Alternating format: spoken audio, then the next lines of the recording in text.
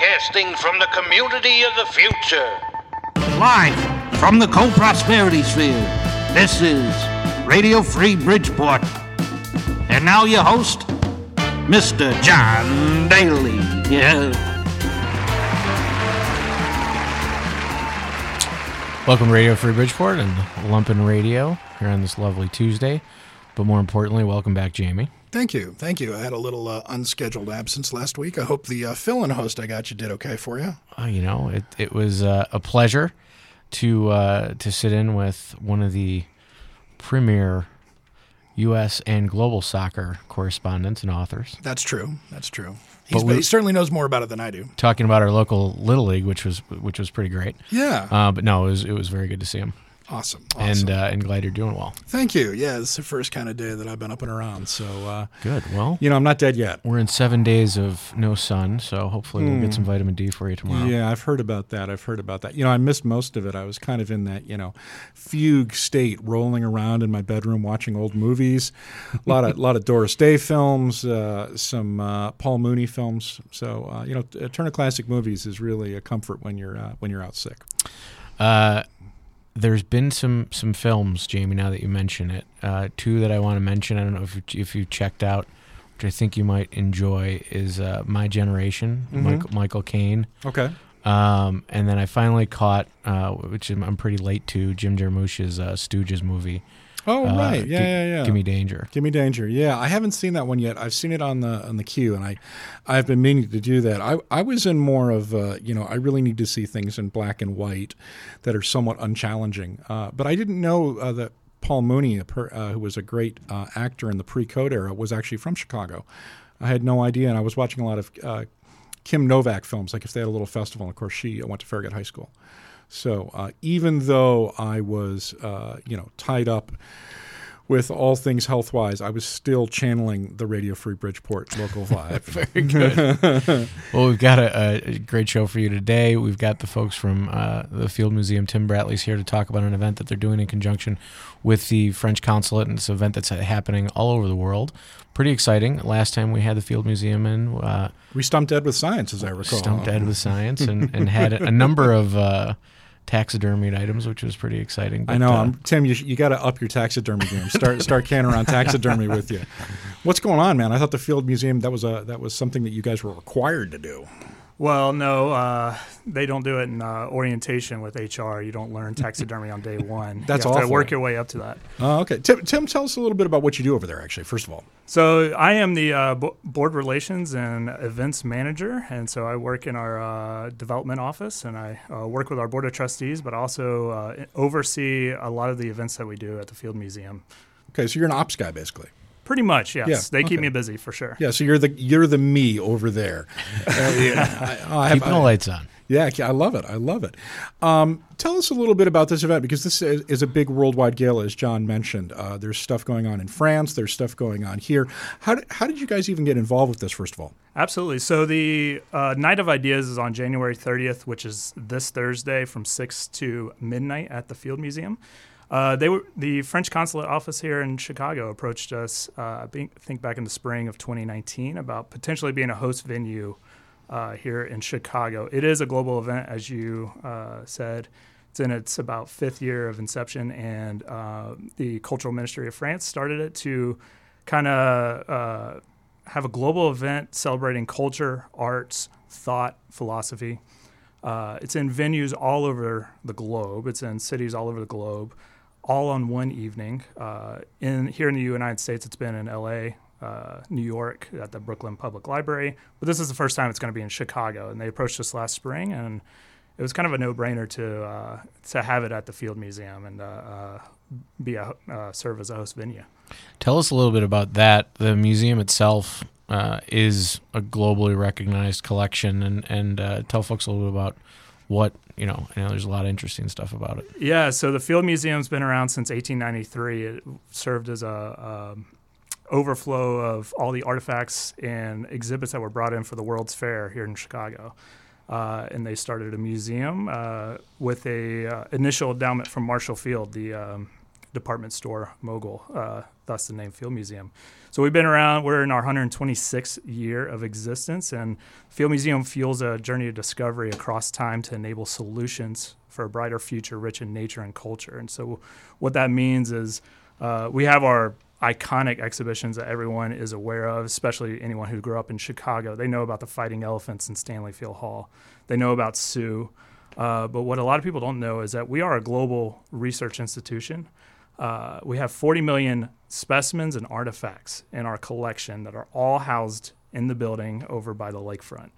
And every single day, our scholars and researchers, scientists, postdocs, curators, they're doing active research each and every day on these specimens and artifacts, and they're making new discoveries every single day. So when it comes to something like being approached to host Night of Ideas alongside the French consulate, it's kind of a no-brainer. It kind of fits in with our mission and what we do on every single day. Now you can't have all of those things out on exhibit right now. So you must have a giant like bat cave. Correct. Filled with this kind of stuff.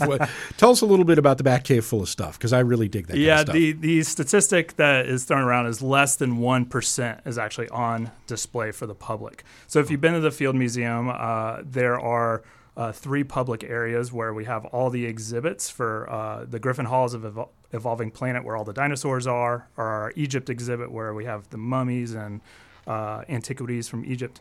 But below, 2 floors subterranean, we have our Collections Resource Center, which houses many of these specimens and artifacts that is not open to the public, as well as up above Stanley Field Hall, which is our main hall. Up on the floors, on the 3rd floor, you'll see there are labs and collection areas. They've done a good job, our facilities team, our scientists, to kind of find locations in every crevice of the building to store and preserve all these artifacts. Mm-hmm. Now, John, do you go in the Mummy Hall? I won't go in the Mummy Hall because I'm scared of mummies. So when I was a kid, in the 80s, the as Ricky Gervais would say, Tutankhamun. So the King Tut exhibit came, and that I was fascinated. I mean, and so I think I required that my mother bring me there like on a weekly basis. And then at some point I was frightened by the mummies, and I stopped going. But. Yeah, I mean, I can't go in that room. I'm afraid they're going to get up and start chasing me around. I've seen those movies. Vivid memories as a kid were absolutely the Egypt and everything, Egypt in the space. And then I remember a room of like kind of visual illusions, like a large chair, and I don't know, what do you call the room, Jamie, where there's one side of it smaller, but death it's just... trap. I call it a death trap. Anyways, those are the things I remember most. Well, it's a good thing. There's a overnight program where you can spend the night in the museum called Dozing with the Dinos, but you guys have aged out of that, so I have. You don't have to. Oh man. We're also joined by Angela from the French consulate, who's deeply involved in this. Welcome. How you doing? Hi. Good. Sorry. Thanks for stopping by. Thank you for joining us. Yeah. So tell us a little bit about the state of France's involvement in this, because I mean, you guys. I'm kind of making a joke here, but you guys actually do have a large world cultural program that you guys export to Europe and obviously to America. So this program's been going on for about 5 years, and it's not new to you guys. Why did you bring it to the Midwest, number one? And number two, what have you guys learned from doing this for so many years around the world?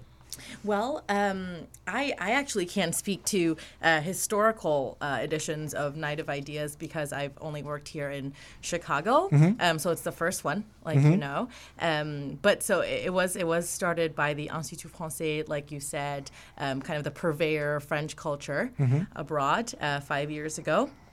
And why the Midwest? I mean, why not?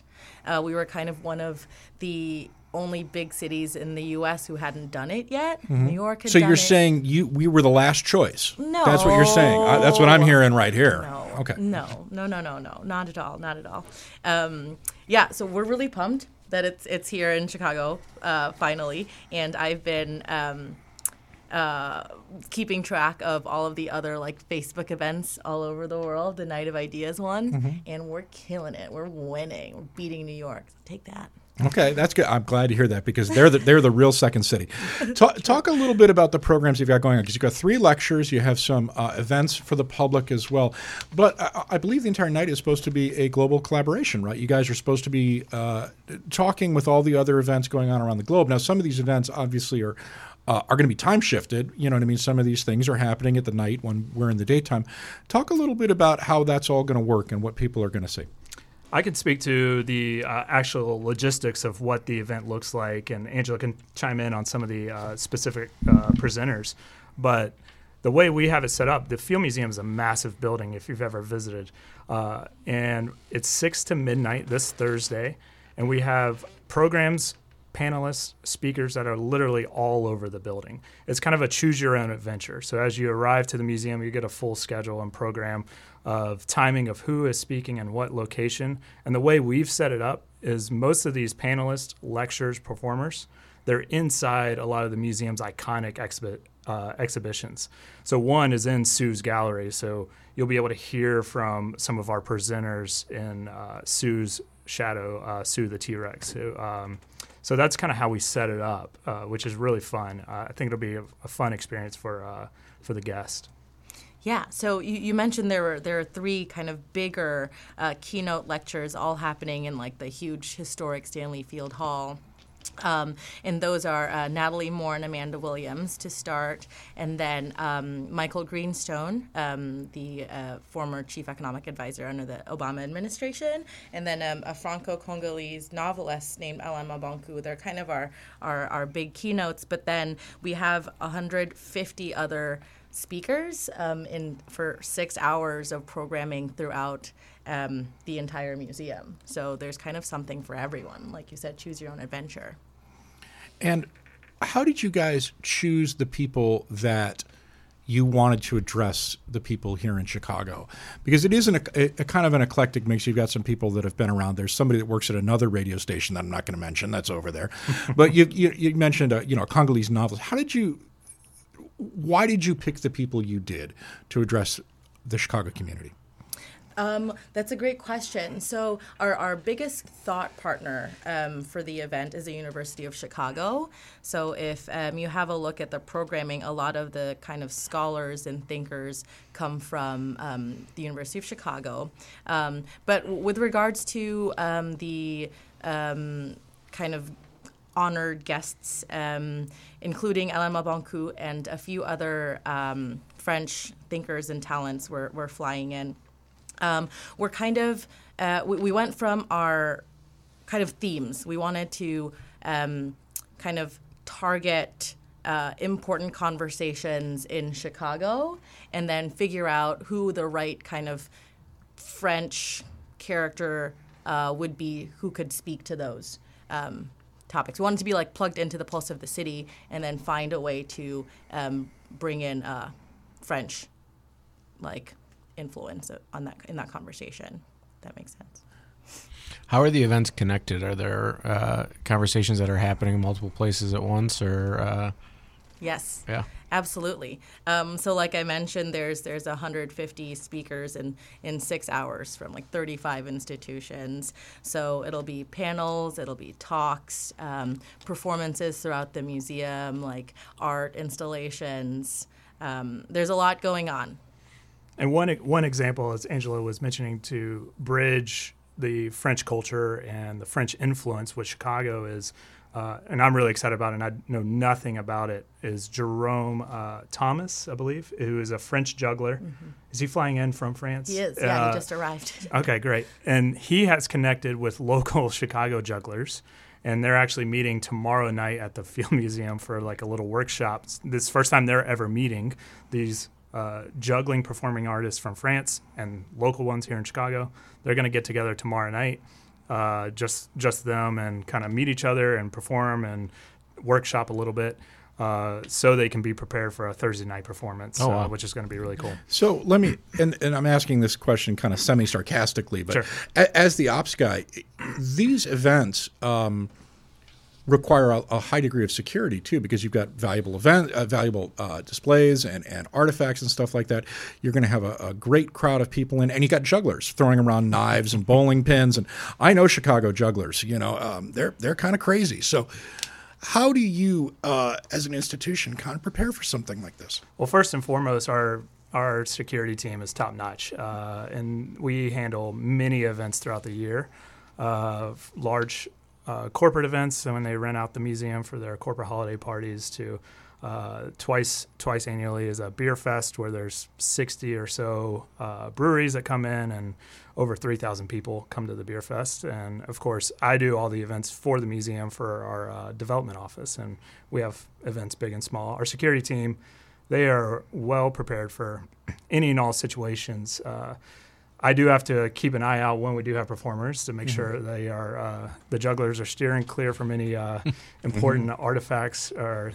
Stanley Field Hall is massive, and so they will not be juggling near the elephants that were brought to the museum in 1907, or near Maximo, who's our 122-foot long titanosaur. So we have a space just for them for. Will for you juggling. give them any dinosaur bones from the Batcave to juggle? I don't think our collections managers will allow that at all.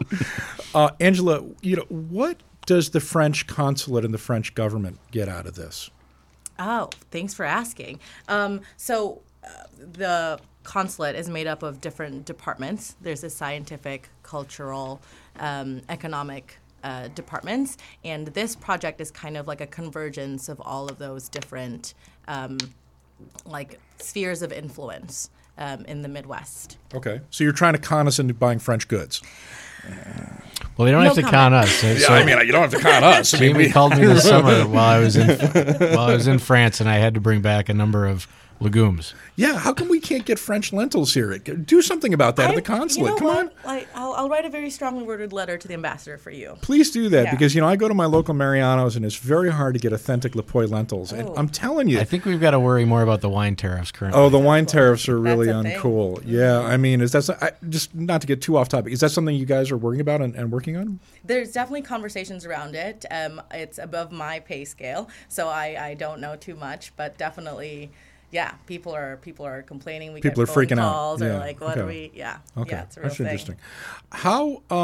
How big? You do events like this all the time. Obviously, there's literally 50 to 100 events in your event calendar, probably big and small. I average about 50 to 60 annually. Yeah. Okay.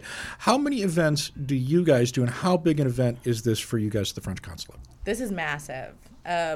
This is the biggest event we've done since I've been on staff, which is about 5 years. The only other big, large-scale event that we do is on the 14th of July, Bastille Day. Mm-hmm. So we gather about 1,000 people. Last year was in Navy Pier. But this is, I looked earlier today, we're at 8,000 Eventbrite registrations now. Mm-hmm. So we've never done anything in this scale. How much prep did you guys do for this? I mean, I imagine that, that obviously in France, the head office, so to speak, is handling the rest of this in France and Europe. And how much of this was dropped in your lap, though, and how many months did you guys have to spend planning this? So much, many months. I think the beginning kind of meetings with the Field Museum happened in June, perhaps? That sounds about right. Mm-hmm. Yeah. So it's been since then, kind of building the project from the ground up, starting with sponsors, and then building up around that. The tricky thing was, since it's never happened in Chicago, we didn't really have a template, so we really had to kind of just do the kind of hands-on dirty work of let's just make things up. Yeah. But I mean, like I said, it's shaping up really well. We're getting close to a sellout point. I think we capped it at 10,000, and I think we're going to hit it. That's great. What has there been anything that you wanted to do that you guys couldn't do? Any crazy French jugglers? You couldn't get Cirque du Soleil to come down from Montreal to be here. What is there something that you wanted to do that you couldn't get off? Oh my gosh. Yes. Well, I slid into the DMs of Virgil Abloh. Okay. who was just in Chicago in the Museum of Contemporary Art doing an exhibit, and he was a perfect kind of like personality who would embody Chicago and France. He's a creative director in Louis Vuitton currently. How did he take you sliding into his DMs? Oh my gosh! His like assistant actually responded. That's which wonderful. Was really nice. Okay. With a no. Yeah. But you shoot your shot. Right. Okay. Yeah. So Virgil Abloh was a big reach. We also tried to reach out to Chimamanda Ngozi Adichie. Yep. So we tried for those big personalities. Cool. What about you guys in the Field Museum side? Yeah, I think for us it was. This is the inaugural event. Right. Night of Ideas for Chicago, and so it was kind of experimental, but for us, we're really proud of the lineup that is on the program. We're really proud of the response that, as Angela said, we have over 8,000 people registered, and for us, it's a excellent opportunity for the museum to be open after hours, and all the exhibits are open, and it's open to the public, and people can come and just experience the museum, particularly people who work maybe 9 to 5s and they can't get there on a regular weekday. And so to be able to have the museum open after hours. The great thing, too, our bistro will be open, and as you may or may not know, we have some unique Field Museum beers that we've collaborated with some local breweries with Toppling Goliath in Iowa, as well as Off Color here in Chicago. Yeah. You mentioned you have 50 events throughout the year. What are some of the other events? I mentioned I was at the gala this year, one of your premier events. What are some of the events that people should know about? One of my favorite events that I get to do every single year is our annual Members Nights. This year will be our 69th annual Members Nights, and it's where we invite anyone who's a member of the Field Museum, which is around 30,000 households, and we open up everything in the museum. And as I mentioned, that there's 3 floors that are open to the public on a normal basis and 4 floors that are not. We open up all the behind-the-scenes areas, and they can go and explore. It's 2 nights in a row, and we get thousands of people at that event as well. It's great family-friendly event where they can go and interact with our scholars, learn more about the science at the Field Museum, see artifacts, see these specimens, and kind of self-explore the places that are normally not open to the public. Well, Tim, next time you come back, I want you to bring some of those artifacts with you, and we're going to talk about that, and we're going to have some fun with that. But I did want to ask you, you brought up an interesting point. Having the museum open after dark, so many cultural institutions have had to change kind of the way they interact with the public. New York City has obviously seen its museums move to a more afternoon to nighttime thing to kind of, as you mentioned, accommodate people who work throughout the day. How has going to nighttime hours and having, beer festivals and soirees and events like this, how has that changed the way the Field Museum interacts with the public? Well, as you know, I've only been at the museum for 6 years. 6 years and only 6 years. Only 6 years. Well, when you talk to some other staff there, and they've been there for decades, and I'm sure they've experimented over the years with different ways to interact with the public. And it is over at Museum Campus near Soldier Field, and we've learned that after a certain time, it's sometimes unattractive to get over to the Field Museum sometimes. So the evening programs, whether it's a public program like this Thursday that's open to the public, or if it's a private event like a beer fest where you have to buy tickets, it's a great way for people to experience the museum after hours, which is great. Angela, you said you've been at the council about 6 years as well. What are some of the more memorable times you've had there? I really enjoy those Bastille Day celebrations. The one at Navy Pier was particularly good. We'll have directors come for the International Film Festival. So Francois Ozon was here last year. That was pretty cool. Otherwise, we'll get visits from ambassadors, and Ségolène Royal was here. It's all pretty exciting. How did you get involved with this? Were you like a French major in college, or yeah. Okay? You went? Did you go to school to become a consulate? Can you go to school to become a consulate employee? Yeah, I think you do in France. Actually, I believe there's like a civil service program. Indeed. So yeah, how? But what the heck happened? What happened? Where'd you go? Yeah, well, so I took French as my foreign language in high school. Okay. Was really good at it and I wanted to keep going, to the disappointment of my mother, who wanted me to be a nurse. Okay. Very on brand for Filipino women. Okay. But I wanted to pursue French as my kind of scholarly career, and then I met a lot of French people. And really enjoyed spending time with them, and I thought that I didn't want to lose the nuance in the conversations we were having, so I kept learning more and more, and then went to DePaul, did a French major, got my foot in the door with an internship at the Cultural Services of the Consulate, and then at the end of my internship, they hired me full staff. Yeah. So you basically came to school. Are you from Chicago? Yes. So you went to DePaul here, and then you had an internship, and that turned into a full-time job. Do you guys, just for our listeners who may be listening along and may be interested, do you guys have any more internships and tracks like that for people out there? Yeah. We have an intern now actually working on the Night of Ideas. Okay. How are they doing? Going to throw them under the bus here? Killing it. I would be nowhere without her. She's wonderful. It's amazing. Yes, indeed. And I know you have programs like that as well over at the Film Absolutely. Museum. Our intern program in the summer, high school, college age, is robust. We have, I don't want to quote exact statistics, but I believe it's around 150 interns. Some are, or a good bit of the positions are paid internships at the Field Museum.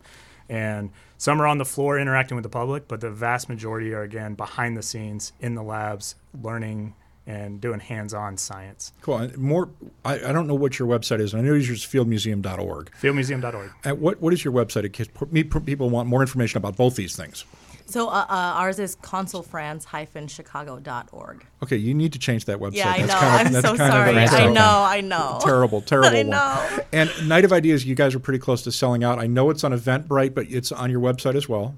Yes, you just go to fieldmuseum.org and search for Night of Ideas, and you can register there, and it's free to attend, and we'd love to have you there on Thursday night. So, last question: what are you most nervous about Thursday night with the Jugglers? That they'll request dinosaur bones, which I don't know if you know that. I mean, I believe they're really heavy. I believe they are too. Yeah. So it wouldn't be a good juggling. But don't you guys must have some fake ones, some casts? We do have casts. So yes. they could juggle those. Yeah, Maximo is a cast of a Right Titanosaur. There we go. Guys, thanks so much for joining us today. It's Thank been really awesome. We've been speaking with Angela and Tim. Night of Ideas, it's at fieldmuseum.org. This is this Thursday. Don't sleep on it. And they are nonprofit, so we can tell you not to sleep on it if you're out there from the FCC. So we'll be right back. Thank you, guys. We'll be right back with more events coming right up. Welcome back to WLPN, LP Chicago 105.5 FM. You're listening to Up in Radio. This is Radio Free Bridgeport. And we've got some folks in who are hosting an event here at Co-Prosperity Sphere Friday and Saturday. Lee Ming and Lori Waxman, welcome to the show. Hi. Thanks for coming on, guys. Tell us a little bit about what's happening here. What's going on We were with just this listening discombobulation thing here? To Boney M., one of my favorite artists. Well, Co-Prosperity Sphere decided to put together a series of solo shows for artists using their window spaces only, which is quite a challenge. And so I think they're inviting 6 artists a year. And yeah, I'm the first up in the series. Congratulations. Thank you. Yeah. I'm the guinea pig. Yeah, you are the guinea pig. This is great. You're probably the most talented one. That's why you wanted to go first. Oh, thanks. And Lori, you're collaborating with Lee on this. First of all, tell us a little bit about what this exhibit is, because it's called Discombobulation. And I see some stuff that references a certain ballpark down the street. Mm-hmm. So I'm going to make the wild leap that this is a show about the Chicago White Sox, which I'm super excited about. Okay, definitely Sox related. Okay. I guess the starting point for me was Boney M, which is in the second window, a Euro disco group, for those of you out there who haven't heard of them. And then that led me on to the disco demolition that happened in Comiskey Park. Okay, so tell us a little bit about that for people that don't know about what that is. Well, in 1979, it was a radio promotion, actually, a collaboration between a rock station and the White Sox, who were having a terrible season, trying to get people into the park. So the deal was cheap tickets if you bring a disco record and we'll blow them up between games. And that's Okay. what they did. And there was a riot. Way more people came than they expected. There wasn't enough security. They stormed the field. The Sox had to forfeit the second game. And they didn't play the next day either. Actually, it was funny because we had the editor of the Sun-Times who covered that game on another show here on Lempin Radio, and he was at the game. Great. And he remembered that it was complete mayhem and that everybody was very upset, not about anything other than the fact that the field was trashed. That's what people were upset about because they couldn't see the second game because it was a doubleheader against Detroit. We've also had Mike Veck's son, We Night did, Train, yes. on the show, That's true. We did have Night Train who on the actually show. promoted the event. Yeah. So there's a lot going on here. So why did this fascinate you? I guess the story and the way that the story has been interpreted over time as this moment of homophobia and racism, and the way that this has been hotly debated by the people that were there at the time saying, no, it was nothing like that. It was just kids going wild. And then, other people who were there who had different experiences, and also the way that we choose to read this event from the present. And Yeah. did you know about this event in New Zealand? I mean, is that where you first got on this, or? It's funny. I had seen a film called The Last Days of Disco Okay. a long time ago, and it was kind of briefly featured, but it wasn't really on my radar. But something that did surprise me is how kind of well known. I mean, lots of people haven't heard of it, but lots of people have. And for this cultural, and people say it was the day disco died, which I don't agree with, but people. It was probably the day classic rock actually died. I would argue Wow. more. But anyway. Yeah, and so that interested me as well, and the fact that an event of such so-called cultural import happened here in Chicago. It's kind of Since interesting. nothing ever happens here. Yeah. and the story of Bridgeport as well. And Bridgeport history is also pretty interesting. Bridgeport history is very convoluted, and of course, as you know from working and being in this community, Bridgeport had a reputation for being the most racist and forbidding community for a long time. Though now has almost completely flipped over and is now one of the, if not, I believe it's the most diverse area in the city now, right? Demographically, it has been. Demographically, but it was interesting when I was looking at neighbourhoods to move to from New Zealand. I did have a look at the neighbourhoods that had voted for Trump, and Bridgeport was. We did not vote for Trump, actually. Oh, I thought it was Sanders. in the. I thought it No, was we did in not. the. The primary. Okay. We voted for Sanders. Okay. Yeah, we did not vote for Trump at all. There was a Wait. very small part of, I think, McKinley Park, but no, this Okay. area did not go for Okay. Trump at all. No. And in fact, it was interesting. It's interesting that you bring that up because, not to get off topic, but one of the reasons I knew Hillary Clinton was in trouble was that this area is a very hardline Democratic place, and people at the local bars were talking about how they couldn't bring themselves to vote for Hillary Clinton. They didn't like Trump either, but they couldn't bring themselves to vote for Hillary Clinton, which was a very interesting kind of cultural moment. But that's neither here nor there. Now, why did you move here from New Zealand? New Zealand's a wonderful place. The Lord of the Rings are there. Legolas lives there. I would never move from New Zealand. Unfortunately, Legolas doesn't live there. Oh, he doesn't? Where does he Yeah, live? if he was there, I might have stayed. No, I think he lives in LA, the Oh, actor. that's too bad. I moved here to go to SAIC, Okay. School of the Art Institute, to do my MFA, and I finished. Okay. But that's where I met Laurie. Yeah. So, Laura, tell us a little bit about what are you doing here? Because your day job, you work for the Tribune. You're pretty closely tied with the art scene here in Chicago. What brings you to the Co-Prosperity Sphere? Well, I really like to dance. Okay. So I'm just here to dance disco in a window. Okay. Um, Is that While writing. while actually doing what I can do properly, which is write art criticism. Not the kind of write for the Tribune. So I do this weird side project called the 60 Word a Minute Art Critic that I've been doing for about 15 years. And this is a little offshoot of that. Okay. It's a project where I write art reviews for anybody who wants them, Okay. instead of like at the Tribune where I write them for shows I choose.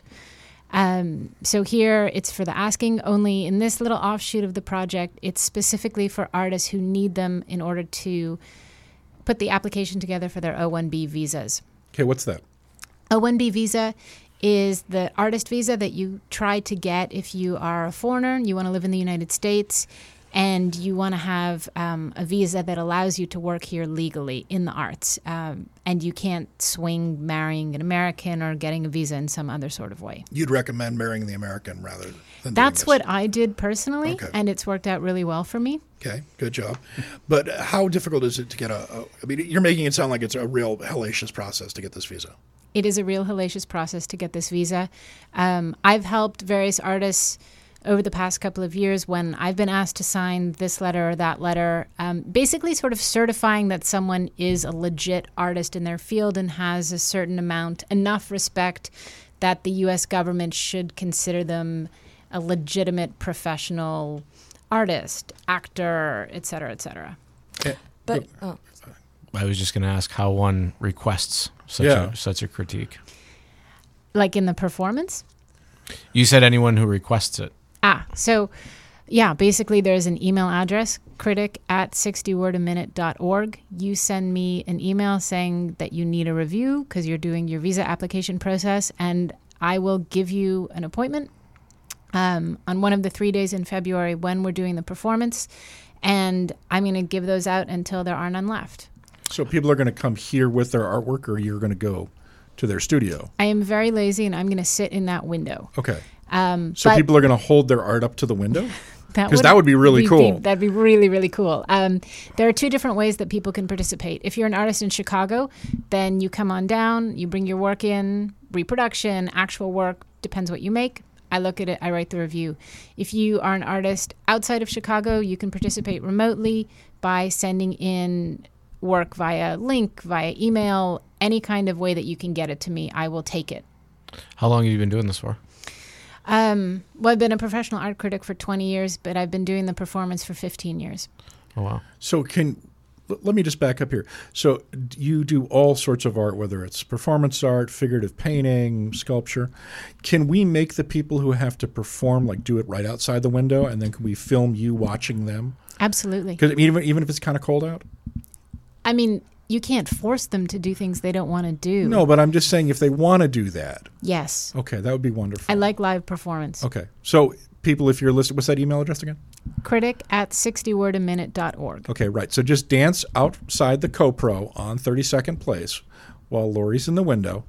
I think this is a wonderful, I think we're hitting the sweet spot here. But you have to make an appointment to That's do so. why I gave the email out. You got to make Protesting from local parishes is not included. That is not included. That was for another art show. Let's not even go there. I'm hoping somebody protests the art show that we have up. That would be wonderful.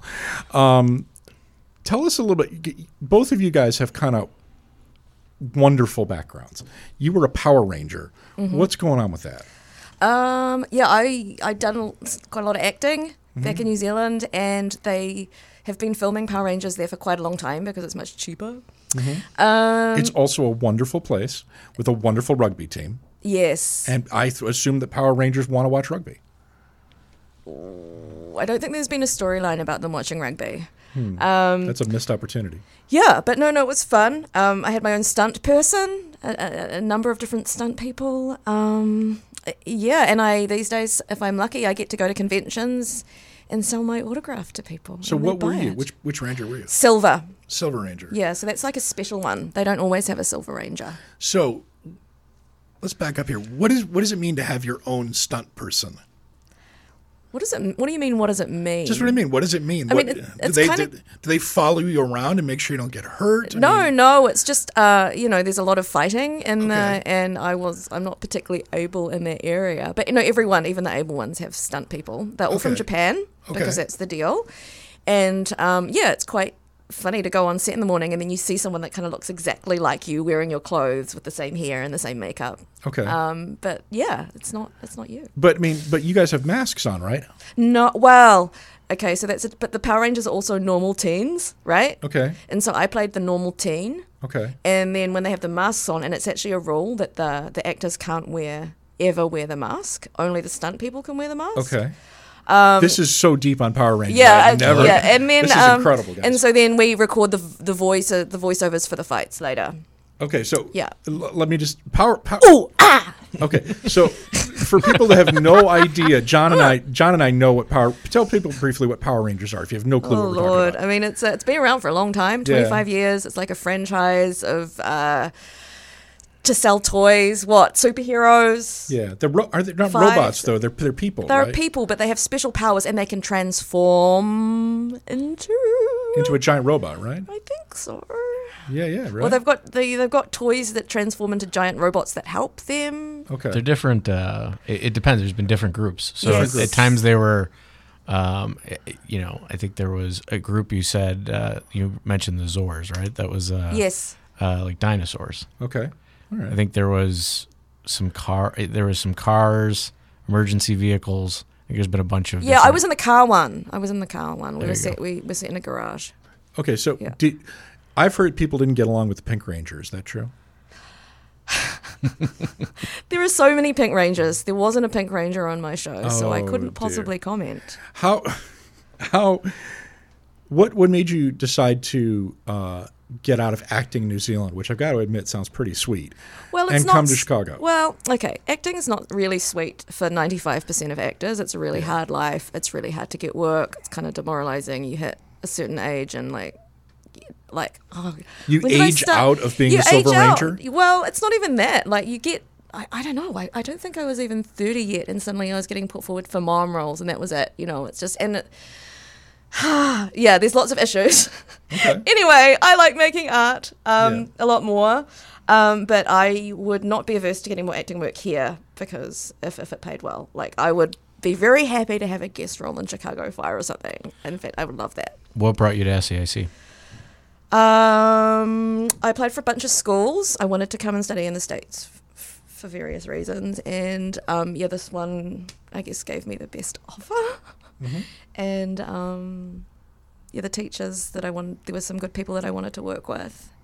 Yeah, but Chicago's a wild, strange place. Why did you choose Chicago over New York or say Los Angeles?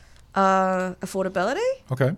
That's a great rule. That's a really great reason. Mhm. I didn't want to have hundreds of thousands of dollars of debt afterwards. Yeah, and I wanted to be able to.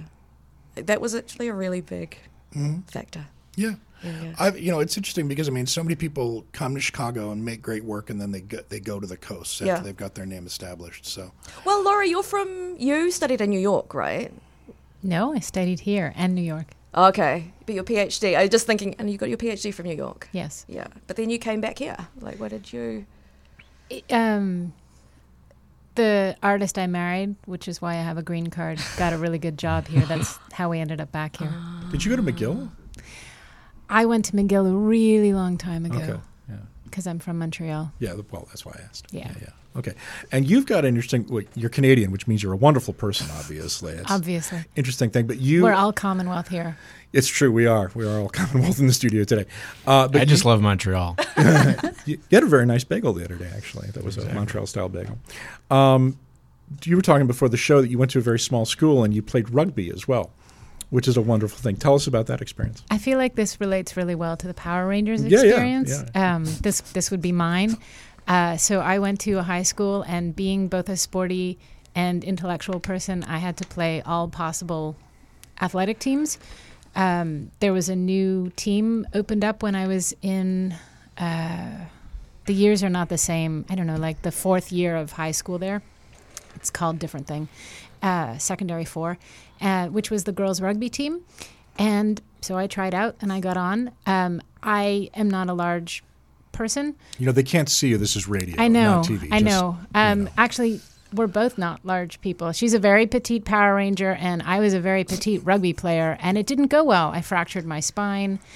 Okay. Oh my You gosh. shouldn't laugh at that, but I fractured. that is funny. I What fractured position were you? 212. I was like a wing, like way, way, way out. I should never have been tackled in that way. But I was, and that was the end of my rugby career.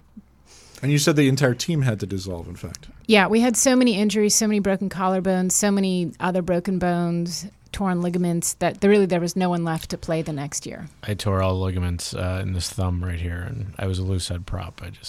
I was done. It doesn't take much to. It doesn't take much to get seriously injured in rugby. and not have any desire to do that again. No, not at all. So, Lee, tell us a little bit about what people can see at the exhibit, either walking by or can people experience the exhibit inside the Co-Prosperity Sphere? I haven't thought about that. Well, okay.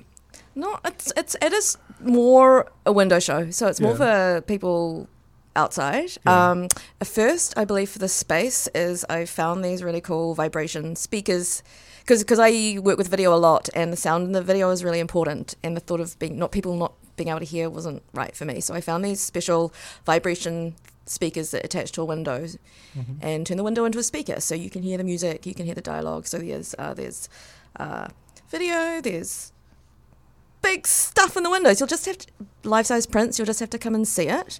And then, I'm here, so I can. But for our listeners who may not be able to see and it. then, but also on Thursday, or every Saturday, so the 1st, the 15th, and the 22nd, from in the afternoons, early evenings, Laurie will be in one of the windows performing, typing. Yeah, and the other two windows, you'll see, one of the windows is dedicated to Boney M. We can talk about more if you want. And there's a video where I reenact all 4 members of them. Okay. Yeah, okay. And to the song Sunny. And then there's more life-size cutout in a LaCroix palm tree. Yeah. Yeah, and the first window, like we talked about, is a disco demolition window featuring Steve Dahl and a disco ball. We tried to reach out to Steve and we never heard anything, did we? I'm not sure that we've officially tried to reach out to Steve. Who's his publisher? Maybe? I've got mixed opinions. Yeah. I mean, his voice is so saturated the dialogue already. I don't know if we need to hear more from him. What about, let's just talk about Boney M then. Okay. Yeah, I'm fine with talking about Boney M. So how did you hear about him, about Boney M? Boney M was all over the radio. My Canadian friends actually played, but my buddies who left and played hockey there were completely fascinated with that song. And I mean, for the last, I don't know how many years, it's every Friday night that's blasting. Yeah, I'm surprised people did Rasputin. Rasputin. I'm surprised people have not heard Although they of worked Boney in M. Russia too, so who knows? Well, they never cracked the US. Ever. Yeah. They tried. Yeah, but they were very popular in the Eurodisco scene. Oh, they were yeah. very popular in the UK. They were hugely popular Yeah. most other places. It's kind of interesting that they... But do you know where they're from? I thought they were Caribbean. Do you? No. Because it's funny, lots of people that listen to them assume they're from the US. No, I don't think they are. No, they're not. They're actually, they're from... They were formed in Germany. Oh, are they? Which is pretty interesting. Yeah, I thought they were from like Grenada or the West Well, Indies. they were born there, but then they immigrated to mostly 3 of them to England, and then they moved to Germany because there were better job opportunities for entertainers. Right. Ended up in Munich. Oh, so they were born in the Caribbean and they moved to England and Germany as then. children. I gotcha. Okay. Yeah, and then moved to Germany as adults. Gotcha. Yeah, and then they were part of like the Marauder Eurodisco scene with Frank Farian. I just find that kind of a fascinating story. Well, I mean, there was a lot of groups like that though that worked over in that scene because that scene was very producer based and like artists would come in. I mean, in Britain, Stockake and Waterman were a huge production shop house, kind of churning that stuff out, and Marauder was another one. It actually doesn't surprise me. Yeah, I mean that's something actually that most people don't really know about that whole Eurodisco scene was that it was largely, one guy. Or 2 guys writing the music and then a bunch of people playing the music of one guy. You know what I mean? And they were all centered around labels and all centered around production houses. Yeah, but it's really interesting in terms of, and this is partially what the work is about, is ideas of authorship, like who wrote what. And I guess part of the scandal about Boney M is that not all of them sang. Yeah. And the guy in particular, Bobby, he was, lip syncing to this white guy, Frank Farian's vocals. What does that mean? And in terms of royalty and who gets the credit, and I guess like at least with the Marauder Summer model, Marauder was named as a collaborator. Right. She got songwriting credits and that kind of thing. Yeah, it's just different. He got publishing though. Different, yes. Publishing is what you want to get. Totally. That's the most expensive That's the most thing. lucrative. Yeah, it's you true. want to get publishing. It's true. Because Frank Farian, as I recall, he did that on a lot of songs, and he got publishing credit as well, didn't he? Yeah. Yeah. I mean, but to be fair to him, he also was showing up and doing the work. Milli Vanilli was the same thing, though. I mean, you had the band that was performative, and then you had the people that were doing and creating the music. It's not necessarily fair that the performers didn't get the same remuneration, but that's that's just how, unfortunately, performers kept getting screwed out of money. And Totally. they were largely black performers. Well, totally. And the thing is, Boney M, I firmly believe, would not have been as popular if they had different performers. yeah, probably not. Like, I think that was crucial. And yeah, that's the whole point as well, like, in terms of authenticity and cultural production. Like, where does it stop? Like, some people are, appearance and cultural production, that, how they're meant to be separate, but they entertainment, sold themselves they're not. as a West Indian sort of band. That was the vibe they had. And Yep. all their record covers were palm trees and stuff like that. I mean, I know my Boney M. They were popular. You know what I mean? Yeah. In England and Scotland when I was Yeah. a kid. I mean, their first album was like 76 or 77, right? Yeah. Yeah. So I mean, they had that kind of island hip vibe that people would mine later on in England too. Right through twin tone and all that stuff. Totally. That had a big cultural appeal back then. Yeah. So, I mean, as probably a 9-year-old kid in 77, I probably didn't really care about Frank Farian, Totally. singing, but, like the Totally. group, that's a different thing. Yeah. Interesting. Yeah. How long is this show going to be up for, guys? Till the 22nd of February. Okay. So that last Saturday, and Laurie will be doing her last set of reviews till 8 p.m. and How many people have signed up? Oh, I hesitate to say this live on the radio. There's 30 spots, and I think there's 2 left. Okay. But there's always like a 5% no show, so it's good to get a couple on the waiting list. Okay. I mean, that's amazing, though. And something I just wanted to hammer home, I guess, is how hard it is to get an artist visa, and that I know that there are lots of really talented artists who trip up on the press thing. So, yeah, that was part of the thing that kick-started my thinking on getting Laurie involved was, the press. What is press anyway? Mm-hmm. I mean, it shows me if you've only got 2 left out of 30, there's obviously an appetite for this. There's a need for it. Yeah. I mean, the performance, normally I would think of it more as an appetite, like people just really wanting that kind of critical feedback. But in this case, it's a kind of dire need. You need to fulfill all the requirements of a visa application if you have any hope of getting that visa. And if this is where you want to be in work for whatever number of reasons, you need them. You need that press. Yeah, and the fact that it's being published in Lumpen magazine, which has got a circulation of, tens of thousands. I mean, it's not massive, but it's certainly reputable, and that will count for something for sure. And this is a strict requirement on the O visa.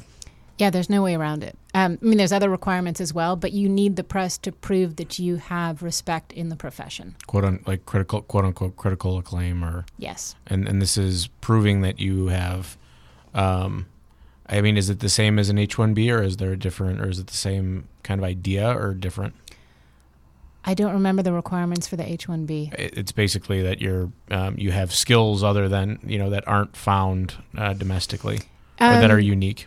Well, yes, it is. There is a kind of uniqueness aspect to it, but it's not so much that as proving that you are recognized for what you do. Hence the press. It's not just you have the skills. It's not just you are a good artist. It's you are a good artist and you show and you're recognized for it.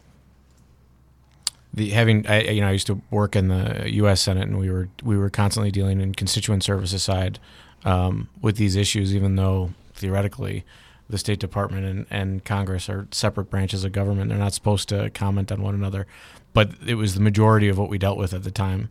That time was just right out of the Afghanistan and Iraq War, and even though a lot of those engagements are still going on right in 2003 and 2004. And I don't think it's gotten any better since then. No, I think it's gotten a lot worse. Yeah.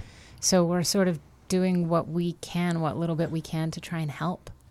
Did you have a difficult time getting your visa? I don't have an artist visa yet. Okay. So I actually signed up for Laurie's. Okay. No, I'm still on a student visa. It's visa. been extended, but yeah, I mean, it's daunting. I don't know because you also generally have to go through a lawyer, which costs a minimum of $5,000. Yeah. And no guarantee that you'll get it. So there's that, and it's incredibly daunting. Like you need a track record of but future plan the next 3 years to prove that you've got these shows on and these art fairs on, and it's incredible what you need. So we'll see. Interesting. So Discombobulation formally opens Saturday? Yeah. What time? 8 p.m. Okay. So we're going to have a Boney M tribute performance to start things off, and then we're going to have a disco dance party with 2 DJs, DJ Robin Deacon and DJ Fortune, and it's going to be a good time. Thank you both so very much. Guys, thanks so much for coming. So Lord of the Yum Yum had to cancel. He's got some work engagements, but we're going to have live band next week, I guess. And we got some other people up next week, too, but I just can't remember who they are off the top of my head. I'm sure it'll be a lot of fun. There'll be some guests or whatever. Anyway, thanks for listening to Radio Free Bridgeport. Thank you both. You're listening to WLPN LP Chicago 105.5 FM Lumpen Radio.